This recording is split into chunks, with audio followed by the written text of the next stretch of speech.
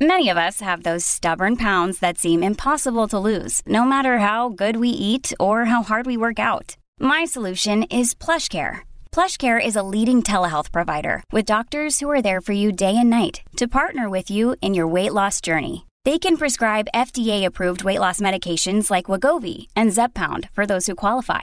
Plus, they accept most insurance plans. To get started, visit plushcare.com/weight loss. That's plushcare.com/weight loss. Hey, Butte, time to rise as one. Standing ovation well time. said for this guy. This young guy has come back to Australia after breaking his collarbone. We saw footage this week of Matt Graham training on the water ramps in Brisbane at the Sleeman Centre, this incredible venue, and it looks like Matty's about to make a miraculous comeback. Good morning, mate. Happy New Year, and how's the week been for you up in Brisbane? Hey guys, thanks for having me. Yeah, it was good. It was actually arrived back home on the Central Coast last night.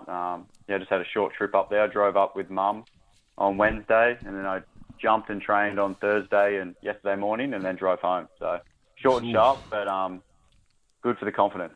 Gee, I tell you, the footage looked amazing. We had some of it courtesy of your mum, who sent some footage. We played that on NBN TV last night, and at first it looked like a couple of basic jumps, but then you're into the double off-axis 360 1080.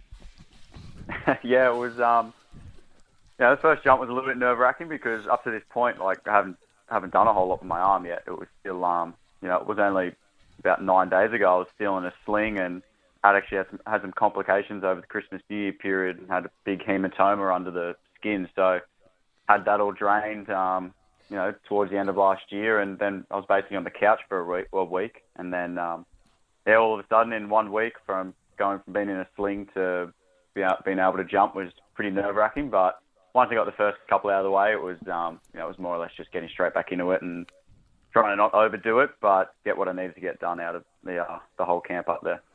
How much longer have you got before the Olympics, Matty, and how do you think your preparation is, I guess when you consider all things being considered in relation to this injury, are you comfortable with where you're at right now? Yeah, so it's 3 weeks today, actually, into the opening ceremony, which is pretty exciting. And,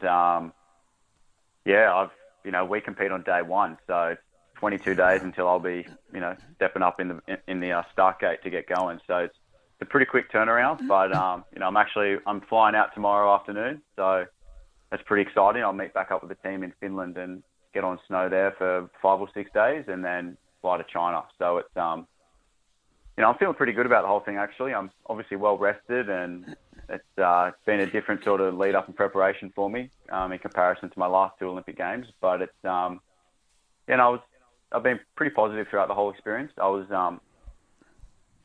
once I realised it was just a broken collarbone and they could just plate and screw it back together and then I'd be back in no time, it was, that gave me a lot of confidence moving forward, and just knowing that, more or less I'll be able to compete at 100% in February. So it's an exciting time, but it's definitely a challenge. It's something I've kind of been looking forward to throughout this whole period, is to be able to get back and just see what I can do. It's obviously I can use all my experience over the past 10 or 11 years on the World Cup tour and my 2 Olympic Games. So it's it's different, but it's exciting at the same time.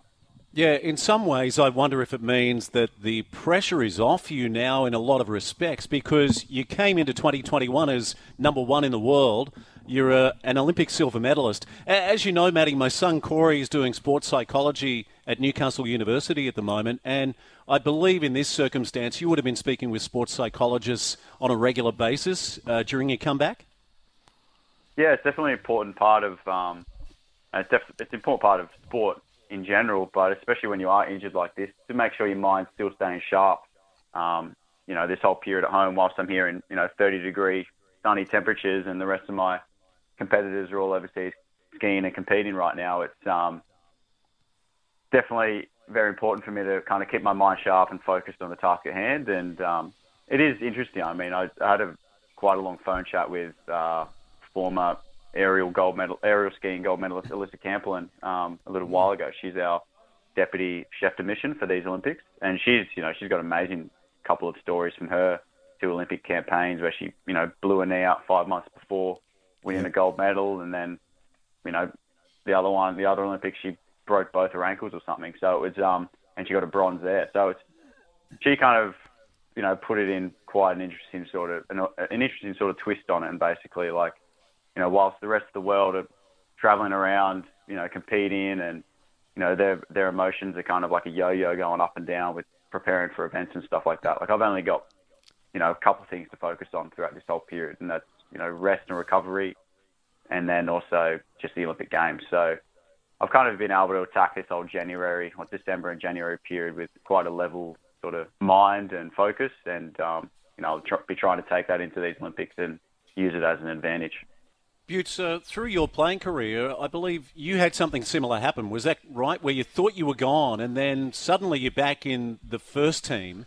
And can you imagine the confidence that Maddie got from training in Brisbane? Like, the footage is amazing to watch, particularly when he went from basic jumps to doing what he would usually do on snow. Yeah, and I guess, Maddie, the thing about it is, and you touched on it just then, it's that 10 years of experience that you've had at that top level, that it's like riding a bike. Like, you've got that initial apprehension, but once you get out there and start, doing what you do naturally, then it just kicks in, and it's that experience you can't put a price on.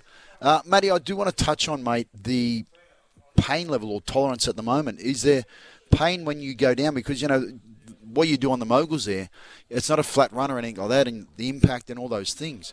It could be, I'd be interested to know where you're at in terms of your pain levels and whether that's all been managed and all sort of feeling okay as you head into this 3-week period.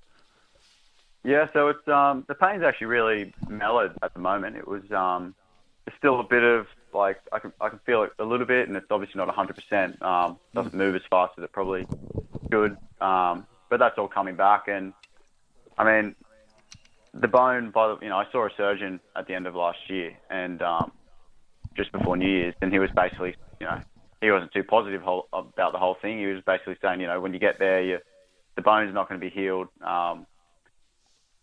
Really, but, and he was sort of, I guess, telling me to kind of make sure I consider all options. But, I got a great medical team around me, and more or less, as long as I don't crash on it and break the bone again or the plate, then it should all hold and should be fine. So I'm really fortunate that there was no sort of soft tissue damage. If I blew my rotator cuff or something, it'd be a lot harder, and, I'd need to have the thing probably braced and strapped, but it's pretty secure the way it is, and I'm sure it'll hold. It's just that, about kind of any sort of pain or, I guess, any sort of discomfort, I just kind of push it aside and focus on my skiing. Hey, Matty, final question for you. Well, you've been watching Deer Valley. Now, this is a venue where you've excelled over the years. Can you give us an update? Because you sent me a text earlier this morning. Jakara came second, but who's the winner at Deer Valley in the moguls? Yeah, so the Deer Valley World Cup is kind of it's kind of our main event each season, and it's one I've always loved to do. It's unfortunate I can't be there. But yeah, so they competed yesterday morning and literally finished 15 minutes ago. And Jakara Anthony, one of our female skiers, she's doing really well. She just stepped back up on the podium for the second day in a row. She got a third yesterday and then second this morning. So she's currently ranked third in the world, and she's skiing really well. Going into these Olympics, she's going to have a lot of confidence. And then in the men's side, we had today Kuma Horishima from Japan came first, and Mikhail Kingsbury, the reigning Olympic gold medalist, came second after winning yesterday's event. So pretty tight at the top end, and it's in both genders, and it's an exciting time for the whole sport, and these Olympics should be really, really fun to watch. Yeah, Matty, we're rising as one here at BJ Howes on this Saturday morning. Another standing ovation for you, mate. Best wishes. I know you're packing today and you fly out tomorrow, so all the best in the countdown to the Beijing Winter Olympics, which will be your third games. Yeah, thanks, guys. Thanks for having me. Matt Graham joining us, absolute superstar, one of the best athletes the Central Coast has ever had.